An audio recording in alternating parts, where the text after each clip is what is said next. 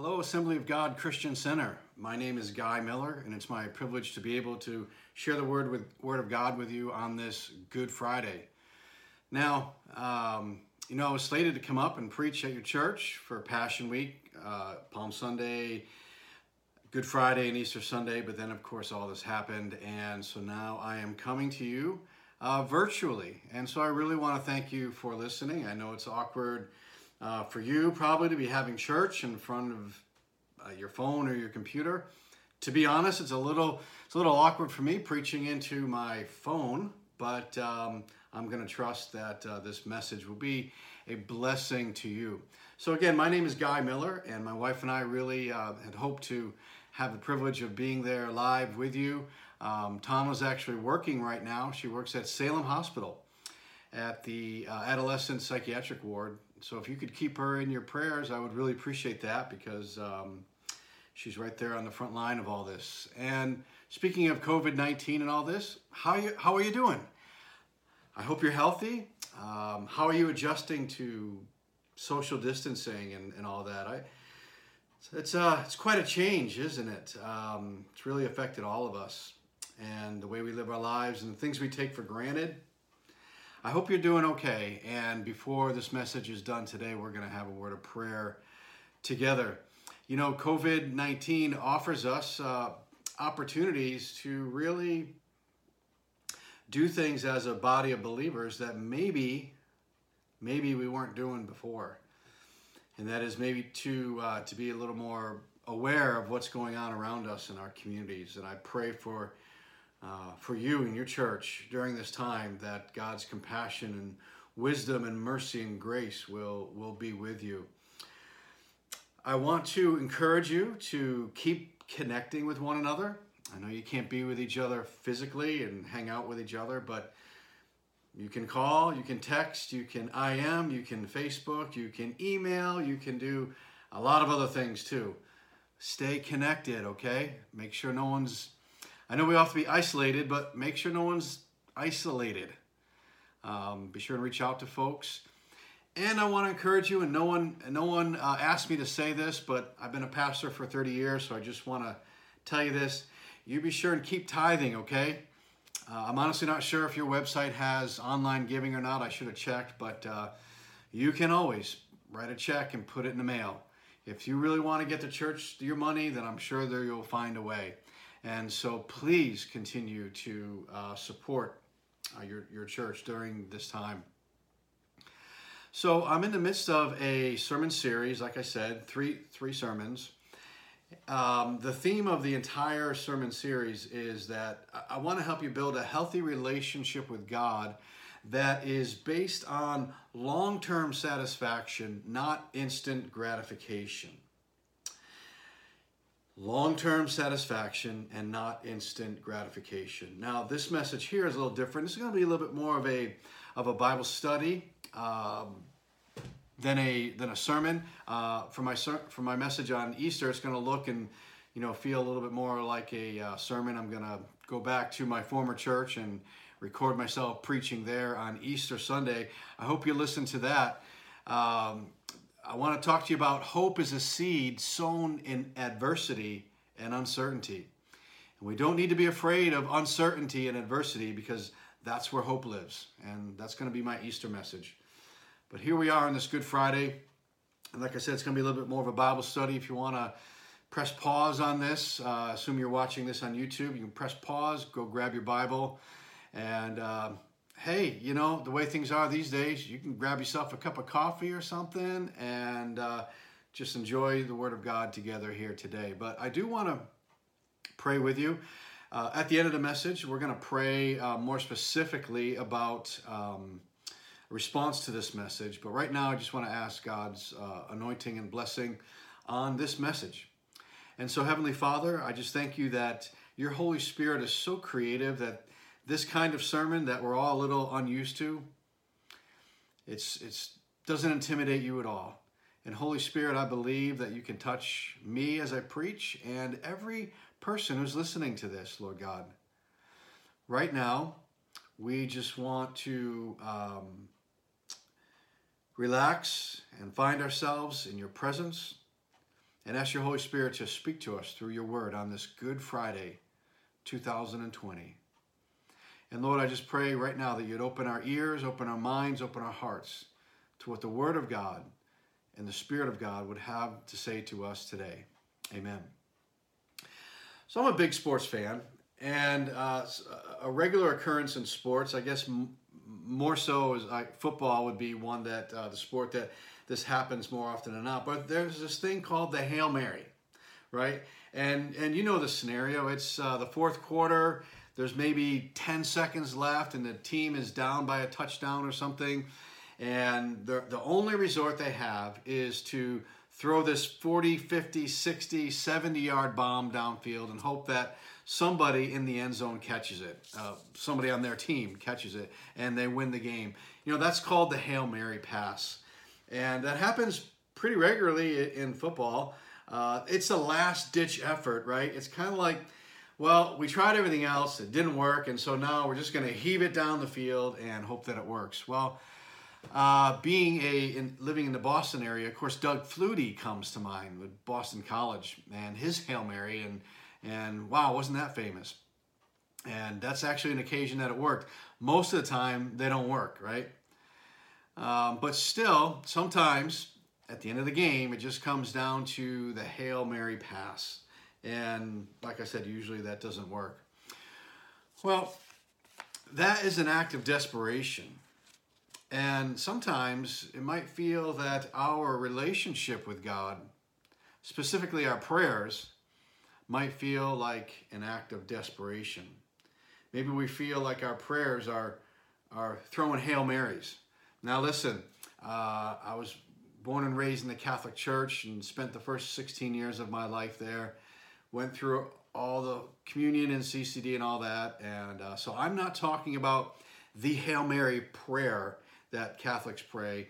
While I personally don't find it substantiated in the Bible to pray to Mary, I am not knocking or making fun of any Catholics who might be listening to this. I'm not criticizing your prayer life.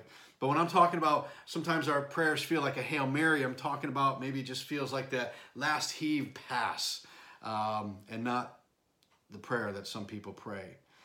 And so maybe sometimes we feel that our prayers are an act of desperation.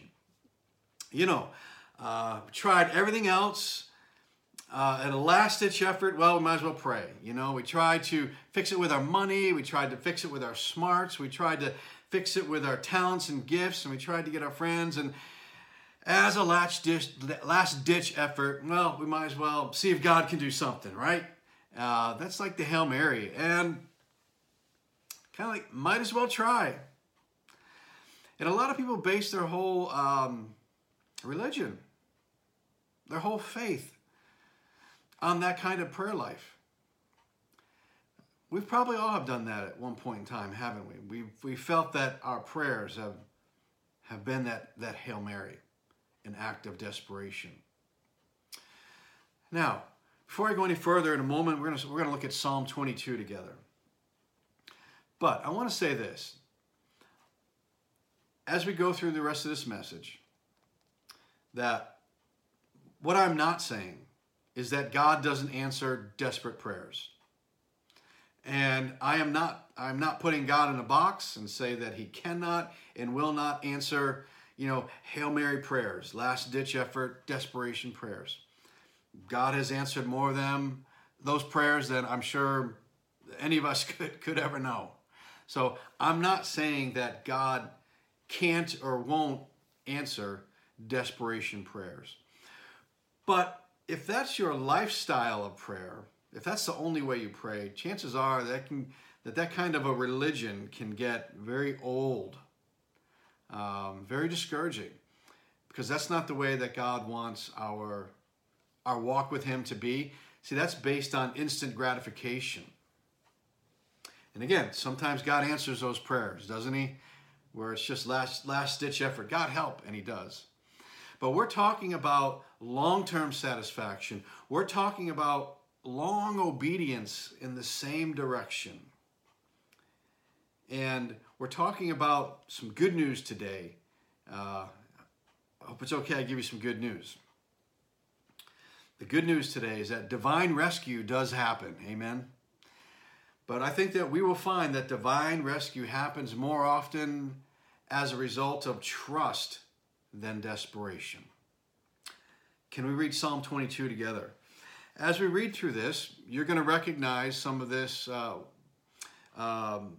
rather, you're going to see why I picked this psalm. It's a psalm of Good Friday, and you'll recognize some of the verses in here that will be appropriate to Jesus dying on the cross. We're going to read through the entire psalm today and spend a little bit more time digging into the word in this message, because Psalm 22 is just so full of inspiration for us today, and full of hope and full of trust, because that's what Good Friday is about: hope and trust. You might say, well, I thought that came on Sunday, Easter Sunday. Well, it does. And we're going to talk about hope. You know, hope is a seed sown in adversity and uncertainty. So don't be afraid of uncertainty, and because that's where hope lives. But Good Friday points to that as well. So we're going to read Psalm 22, and we're going to read it for what it is and what it meant to the person writing it. We're going to read it for how it can inspire us. But there's another layer to the Psalms, if you're not familiar with, that maybe I could open your eyes to today, and that is the Psalms are just so beautifully and wonderfully fulfilled in Christ and point to Christ. And so we're going to read this with several different filters on our eyes today. So here we go. Let's just jump right into it. Psalm 22 says, my God, why have you forsaken me?" Now, right off the bat, we know that Jesus said this on the cross, right?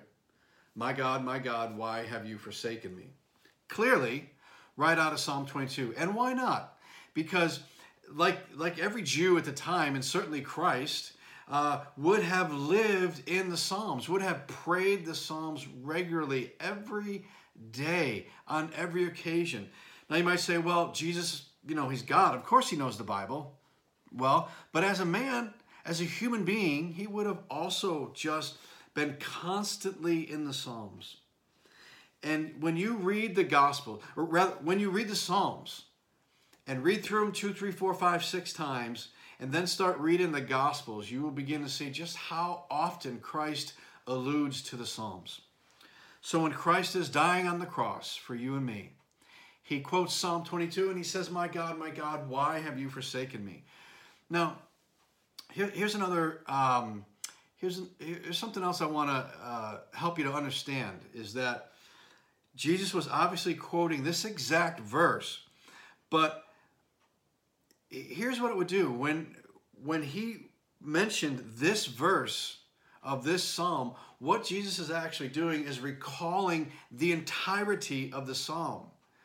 Because the Jew reading that and understanding verse 1 of Psalm 22, my God, why have you forsaken me?" would have been drawn to the entire psalm. Let me illustrate what I mean. It'd be better to give you an example. For many of us, probably 20, 25 or older, if I was to say the words 9/11 to you, that could be just two numbers, 9/11, but we know that has a lot more meaning to it, doesn't it? 9/11 brings to mind what? It brings to mind war on terrorism. It brings to mind planes crashing into the Twin Trade Towers. It brings to mind hijacking. It brings to mind all that it did for traveling by plane. It literally changed our country. And so if I was to, in conversation, say something to you and I would mention 9/11, you wouldn't just think, oh, that's why we take our shoes off at the airport. Or you wouldn't just think the trade towers. A whole bunch of everything would come to my mind just by saying that. And so when Jesus said, my God, why have you forsaken me?" he's not just pointing us to that verse, he's pointing us to the entire psalm. Beautiful thing. And that happens a lot in the Bible. When the New Testament quotes the Old Testament, they're not just calling to mind one verse, but they're calling to mind the entire story around it. So let's continue. "Why are you so far from saving me?" from the words of my groaning. O my God, I cry by day, but you do not answer. By night, but I find no rest. Yet you are wholly enthroned on the praises of Israel. In you our fathers trusted. They trusted, and you delivered them. To you they cried and were rescued. In you they trusted and were not put to shame. When I'm reading through the Psalms, really any part of the Bible, I often circle words that are mentioned so many times, and the word trusted there is obviously something that the psalmist is wanting to get through to us. But I am a worm and not a man, scorned by mankind, despised by people. Now, just that phrase, despised by people, hopefully, if you're familiar with Isaiah 53, that will come to mind. He was despised and rejected by men. All who see me mock me. They make mouths at me. They wag their heads. He trusts in the Lord. Let him deliver him. Let him rescue him, for he delights in him. They're mocking him. Well, what did the soldiers do for Jesus? Did they not put something over his head and punch him, pull his beard and say, if you're God, prophesy who did that? It's right here in Psalm 22. Yet you are he who took me from the womb and made me to trust, there it is again, at my mother's breasts. On you I was cast from birth, and from my mother's womb you have been my God. Be not far from me, for trouble is near, and there is none to help. Many bulls compass me, strong bulls of Bashan surround me. They open their mouths at me like a raving and roaring lion. I'm poured out like water. All of my bones are out of joint. Can't you picture Christ on the cross? My heart is like wax. It is melted within my breast. My strength is dried up like a potsherd, and my tongue sticks to my jaws. You lay me in the dust of death, for dogs encompass me. A company of evildoers encircles me. They have pierced my hands and my feet. I can count all of my bones. They stare and gloat over me. They divide my garments among them, and for my clothing they cast lots. Well, of course, this is exactly what happened in the crucifixion of Christ. But you, O Lord, do not be far off. O you, my help, come quickly to my aid. Deliver my soul from the sword, my precious life from the power of the dog. Save me from the mouth of the lion. You have rescued me from the horns of the wild oxen. Now, I want to say right there, you're probably reading that, being like, Pastor Guy, what's up with all the pets and the animals and stuff? Are we supposed to be afraid of animals? Was Jesus delusional? What's it? Well, most commentators would agree that these bulls and lions and wild dogs and horde of wild oxen, that they certainly represent evil men, but they also represent demonic spirits. There's actually a lot of references to this kind of thing in the Old Testament. Because again, they didn't have the full understanding that we did of the spiritual realm that has now been open to us in the New Testament. And so most likely here, this is referring to certainly evil men, but also to evil spirits. Now, so far right now, the psalmist and also Jesus is saying, God, why have you forsaken me? They pierced me. You're nowhere to be found. Why aren't you helping me? I will tell of your name to my brothers. In the midst of the congregation, I will praise you. You who fear the Lord, praise him. All you offspring of Jacob, glorify him and stand in awe of him. All you offspring of Israel, for he has not despised or abhorred you, the affliction of the afflicted, and he has not hidden his face from you. But he has heard when he cried to him. From you comes my praise in the great congregation. My vows I will perform before those who fear him. The afflicted shall eat and be satisfied, and those who seek him shall praise the Lord. Amen. May your hearts live forevermore. All the ends of the earth shall remember to turn to the Lord, and all the families of the nations shall worship you. For kingship belongs to the Lord, and he rules over the nations. Amen.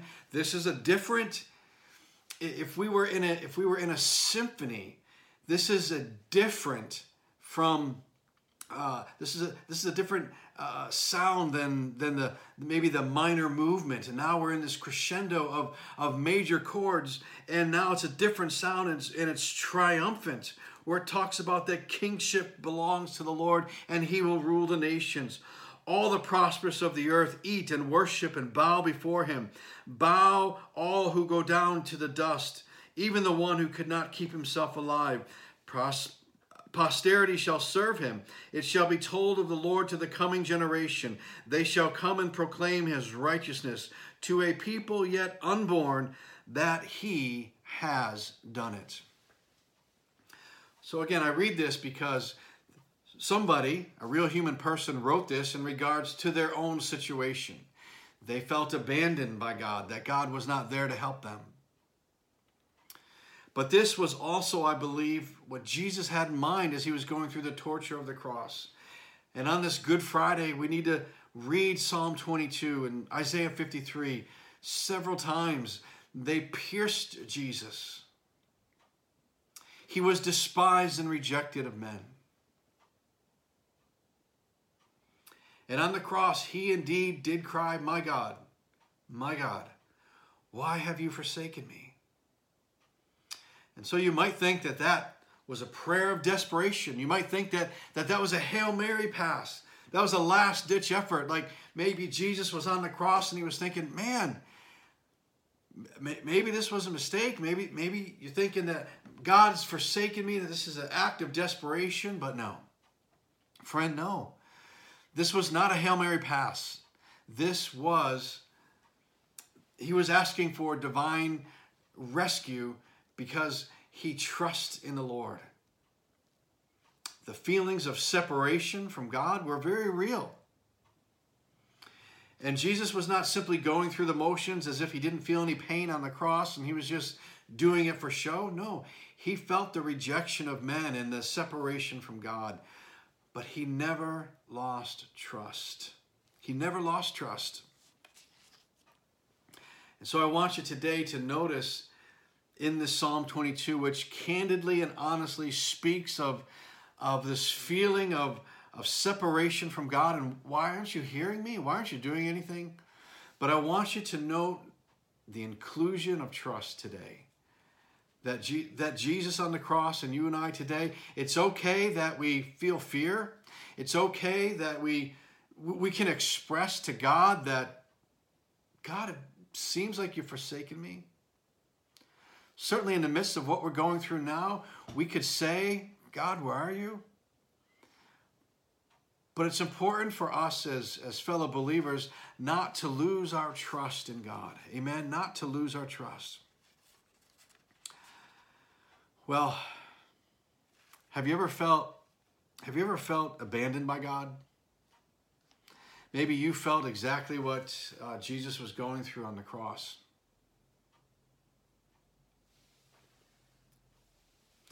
Maybe just feel that your prayers aren't going past the ceiling.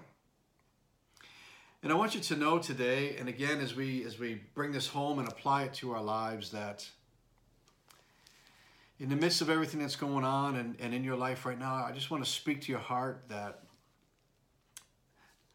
God is not going to turn His back on you if you have a moment of, my God, why have you forsaken me? He's not going to hate you. He's not going to close His ears. The important thing we want to remember today is just not to go from crisis to crisis, from desperation, from Hail Mary, to last-ditch effort. Well, I've tried everything else. Might as well pray. And maybe God gets us out of that, or maybe not, when we just kind of live through it. We want to get beyond the point of just going from crisis to crisis, desperation to desperation, and get to a point where we can actually be confident in divine rescue because we have a pattern of trust. It's even through the difficult times, we are trusting God. This is what Psalm 22 encourages us to do. This is what the very crucifixion of Christ encourages us to do. As He was on the cross for us, He never lost trust. His statement of, my God, why have you forsaken me, was not a statement of, I don't trust you anymore, God. He was bringing the entire psalm to mind, where even what he was saying was, God, it sure feels, this sure hurts, and this is horrible, and I don't like this. I don't like the situation I'm in. But as always, even now, I'm going to trust you. I think we can all relate to that today, amen? We can all relate to that. Again, we're talking about a healthy relationship with God based on long-term satisfaction and a long obedience in the same direction. And a relationship that is built on trust and not desperation. And again, I'm not discouraging you from praying desperation prayers, but what I'm saying is there's a healthier, stronger life that we can have that is based on trust in God. So, what if we all learned to trust in God as a matter of habit and not desperation? What if it became second nature for us to trust in God? I think that we would find a much more balanced and stable and victorious walk with God. And beyond that, I believe that our friends up there in Virgins and here where I am in Salem, Massachusetts, our community would see that. Your coworkers, your classmates, your family members will see you not desperation to desperation, constantly lobbing up Hail Mary passes, but they'll just see a woman, they'll see a man, they'll see a teenager. I believe there's a teenager listening to this right now, and God's speaking to your life, and he's saying, I want you just to trust me every day. And one day you do it, and tomorrow will be a little easier. And the day after that, it'll be a little easier. Hard times are going to still come. Challenges and adversity and uncertainty, they'll still be there. But your trust will become a habit and second nature, and you'll grow through it. And we'll be better. Our friends will be better. Our coworkers, our family, and our community will be better off if we're trusting God and believing in him to come through because he loves us and delights in us. So I want to close in prayer for you today. And I want to, if you're there with your spouse or your family, or if you're with someone, just grab their hand and we can pray together. Heavenly Father, we come to you right now on this Good Friday. And Jesus, we want to take a moment just to reflect on your brutal, horrible, bloody, painful death, where you felt that separation from God. You took our sin to be upon you. You who knew no sin became sin for us, so that we might become the righteousness of God, that God could look at us as if we'd never sinned. That blows my mind, but that's what you did for me, and that's what you did for everyone who's listening. And so, Lord, we confess our sins to you. We confess because we know that that's why you died on the cross. So we're not going to keep our sins. We're not going to keep the guilt. But Lord, we're going to confess. We're going to ask for your mercy and grace to forgive us. Because you are faithful and just to forgive us if we'll confess our sins to you. And Lord, if there's someone sitting here or watching this today, and they've never received Christ as Lord and Savior, they've never put their trust in Christ, I would pray that right now that they could say a prayer and say, Jesus, I put my trust in you today. I put my life in your hands today. I give my life to you. I surrender. Lord, I pray for that person right now, that your Holy Spirit is just making them to be a child of God. Lord, many of us are scared and uncertain in this COVID-19 pandemic that we're going through. Those of us maybe that are all alone for long periods of time might feel isolated from you or from others. Encourage that person, Lord. Let there be hope there. We don't have to be a desperate people, but we can still be a people of hope. And let hope spread. Just like this virus has spread, let hope spread from person to person. For hope does not disappoint, because the love of God has been poured out into our hearts by the Holy Spirit. Bless Assembly of God Christian Center. Bless them with a mighty move of your Holy Spirit even during this time, Lord God.